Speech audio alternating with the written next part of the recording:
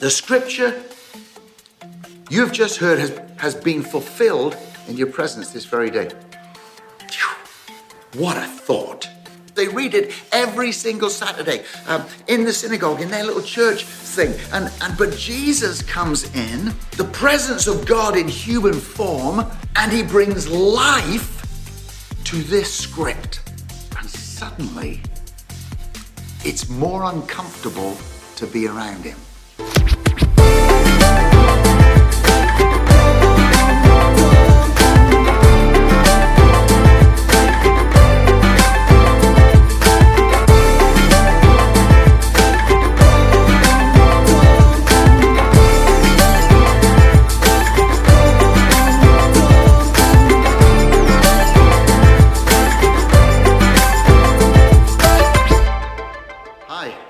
Now, if you wonder what I'm doing here, I'll explain. If you spend any time around me, you're going to find out that one of my favorite writers in the whole of the Bible is Luke. And the reason that I like Luke is this. Luke, the writer, writes the Gospels and the book of Acts from the point of view of a Gentile, from somebody who's not Jewish. And he writes it for people who are not necessarily Jewish in their upbringing. Boom, that would be me. And so that's why I like him. Now, I want to give you a brief, super quick drive-by recap of the beginning of the chapters of Luke, because this is what it looks like. First two chapters deal with the Christmas narrative and the birth of Jesus. Third chapter, this character called John the Baptist, who's an absolute radical, turns up in the desert and tells them that the Messiah is coming. And then at the end of chapter 3, you've got this whole lineage of Jesus, which plants him in the historical line of David. And so that they have a historical background for Jesus being the Messiah. Then chapter 4 deals with the temptation of Jesus by the devil, who's trying to get Jesus to give up his plan, and he can't. It's awesome. So no spoiler alert, you can read this yourself. And then in chapter 4, later on, verse 14, 16 to 19, Jesus walks into his hometown of Nazareth. I had to have a couple of goes at saying that.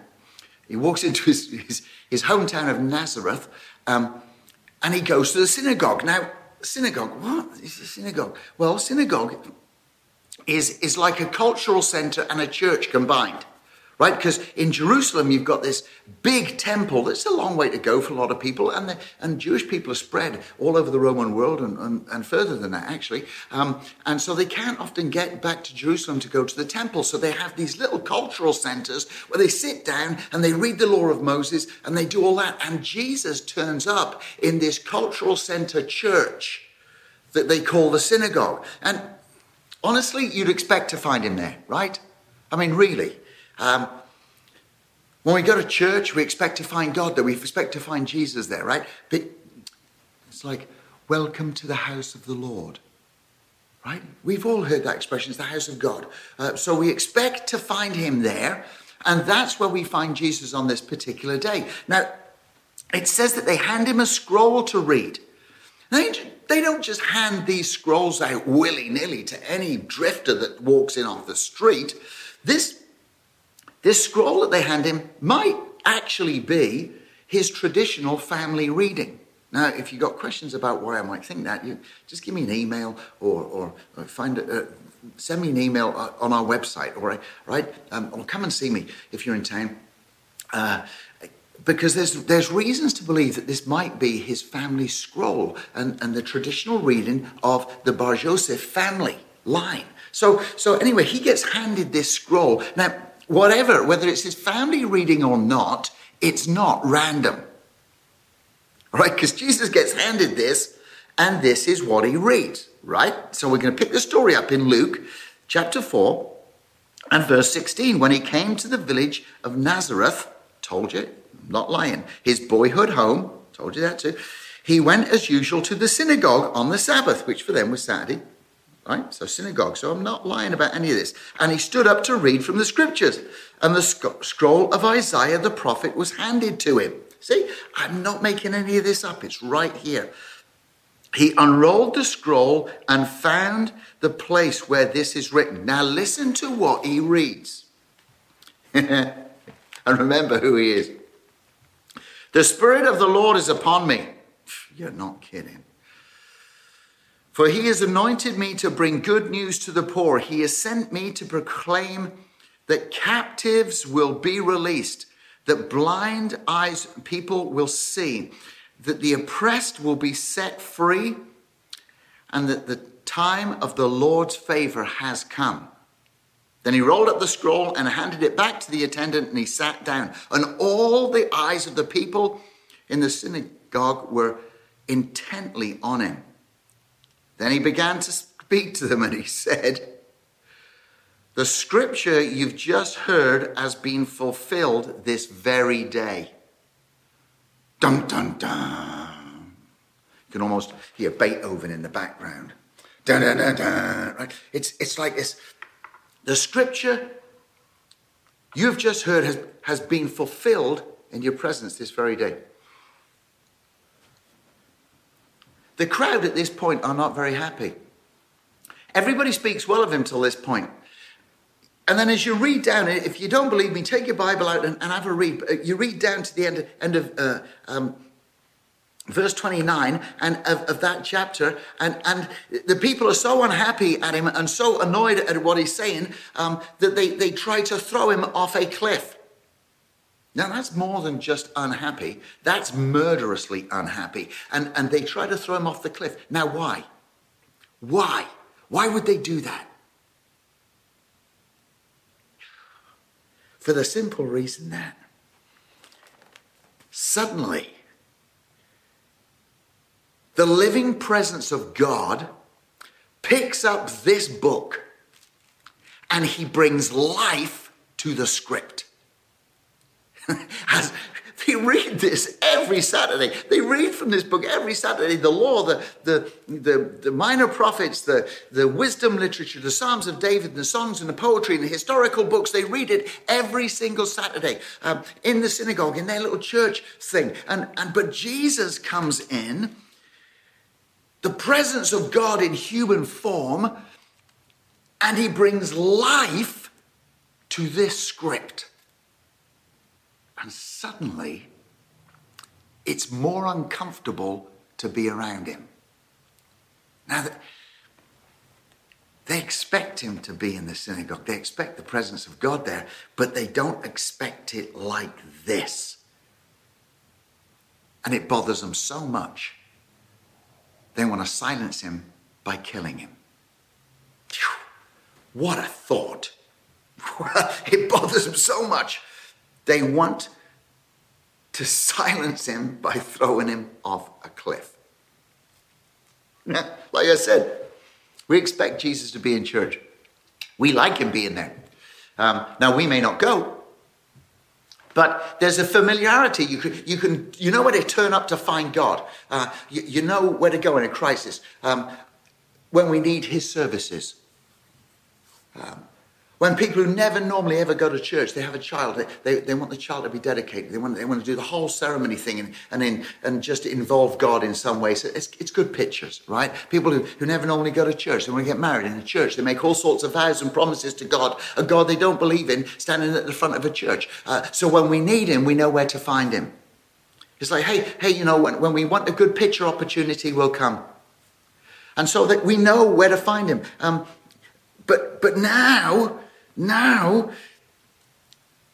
it's all new. Why? Because life has pounded into this script. It's come alive. He's made it living and he's made it active. And he said, it's right here among you today. Now, let me explain something. You see, the problem is, it doesn't end with chapter 4. Chapter 4 precedes chapter 5. And in chapter 5, verse 1 to 3, we find Jesus walking down the street next to the Sea of Galilee. And as he's walking alongside the lake, it says that he's teaching the word of God and there's a massive crowd pressing in around him. And he looks up and he sees two fishermen's boats where they parked them because that's where they've left their boats while they're cleaning their nets. And so he gets in the boats, one of the boats, and he asks them to push off into the lake so that he can teach the people from the boat on the lake shore. Now let me ask you some very basic questions. What is he doing? You see, he's supposed to be in the synagogue. He's supposed to stay in the church where we know where to find him. He's supposed to only do what we want him to do. But he doesn't. So,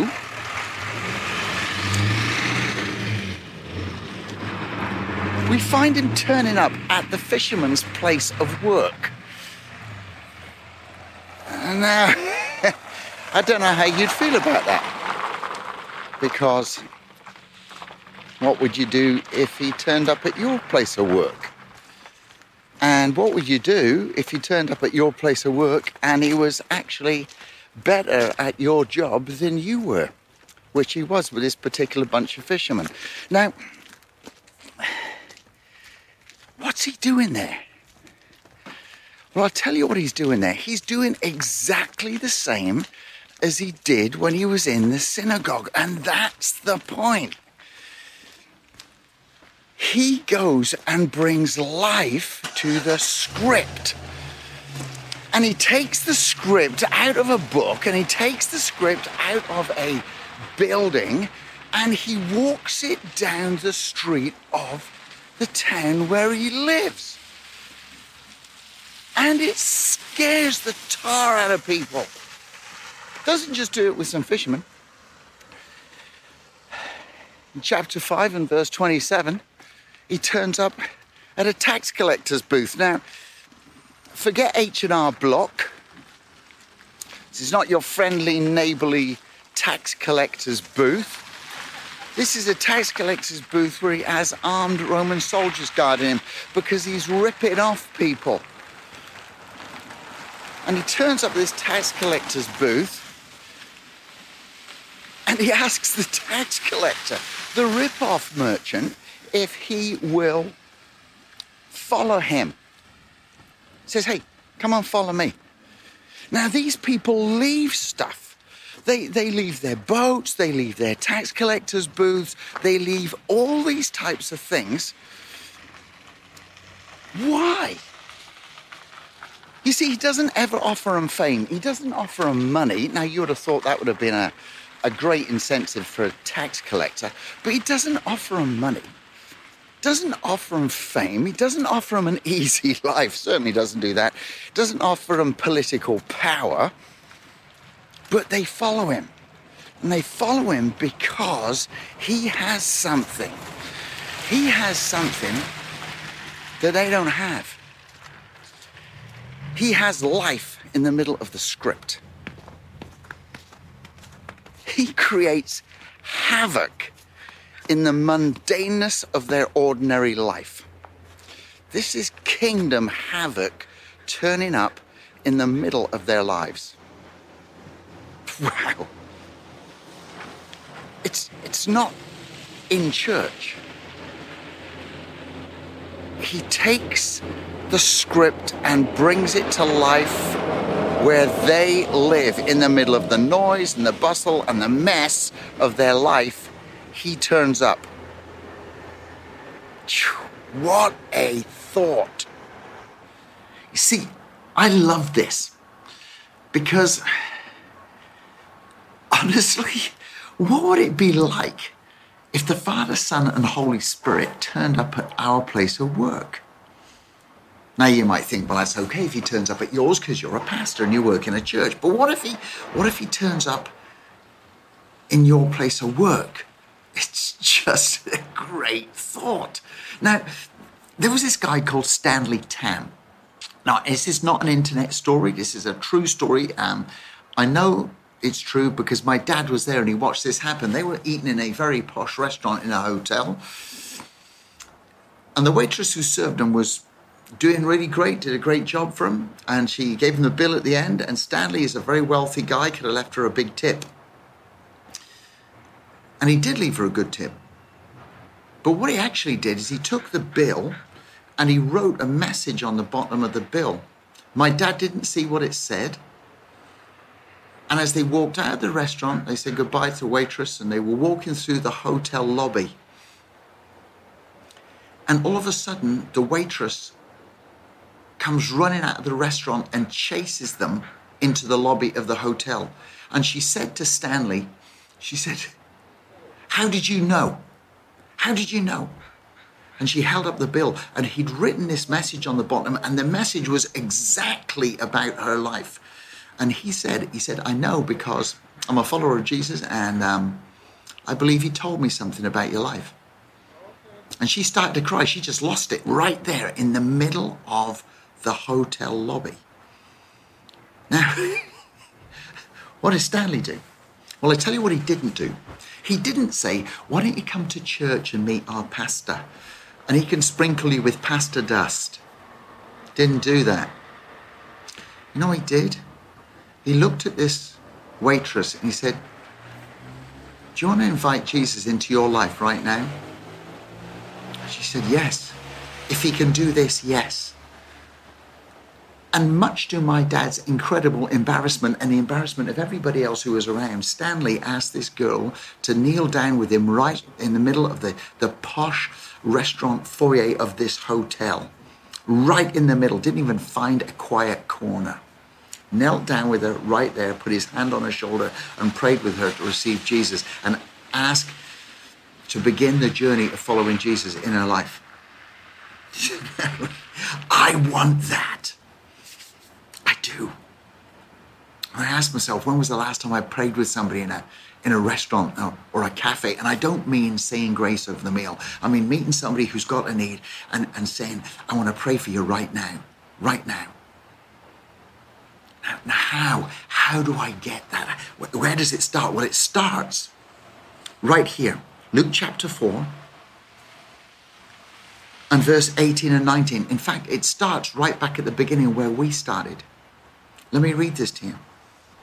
Because it starts with me saying that I understand and I recognize that the Spirit of the Lord is upon Jesus and he's anointed him to bring good news to me.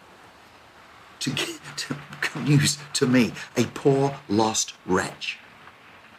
And maybe today, you are like me, a poor, lost wretch. And maybe that's where we start. We say to him, "You've come to give good news to me." And this is what he said. He said he came to proclaim freedom to captives, to bind up the brokenhearted, to open the eyes of people who are spiritually blind. Now, I don't know which one of those you identify with most, but honestly, if you're asking me, I identify with them all. And maybe, just maybe, it's time that I stop pretending that I have all the answers and I stop pretending that I have everything together, because I clearly don't. Maybe, like me, you, right now, might need to grab hold of these two verses in Luke chapter 4, verse 18 and 19, and say, "Hey, I need that good news. I need to live in the time of the Lord's favor." No wonder Jesus ticked people off. He just wouldn't stay in church. You know what he did? He brought life to this script. And maybe, he can bring life to the script of your life, just like he's bringing life to the script of mine. Hey, thanks for listening. And look at Luke chapter 4, verse 18 and 19. And I pray that as you do, the Holy Spirit grabs hold of those words and helps you and me to ask him to bring life to the script of our lives. Bless you. Stay safe. ኢየሱስ ክርስቶስ ሕይወቱን ለእኛ አሳልፎ ስለሰጠ 독생자를 주셨으니 para que todo aquel que en él crea nicht verloren werden, but have eternal life.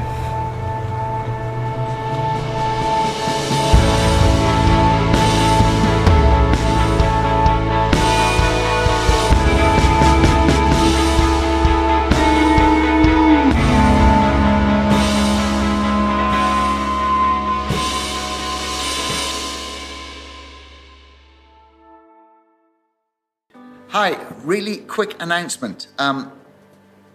Please look at the church website to find out for this and register for it, and look at the email that Michelle will send out, because on Wednesday nights, starting in a couple of weeks, we are going to have a course run at the church here. Now, everything's going to be set out differently, very spaced out. Miriam Sands is going to host this and facilitate it. You can find out about the course by just Googling the Sanctuary Mental Health. All right, because this is a mental health course, and it's mental health from a Christian perspective. So if you just look at that and register for it, it would be great to see you there. We can only have 15 people, but it's going to be a great time together as we look at the incredibly important subject of mental health from a Christian perspective, and what it means to us and how we interact with people with that as part of their lives. All right? So please look at the website and look at Michelle's email. And don't forget to register. Bless you.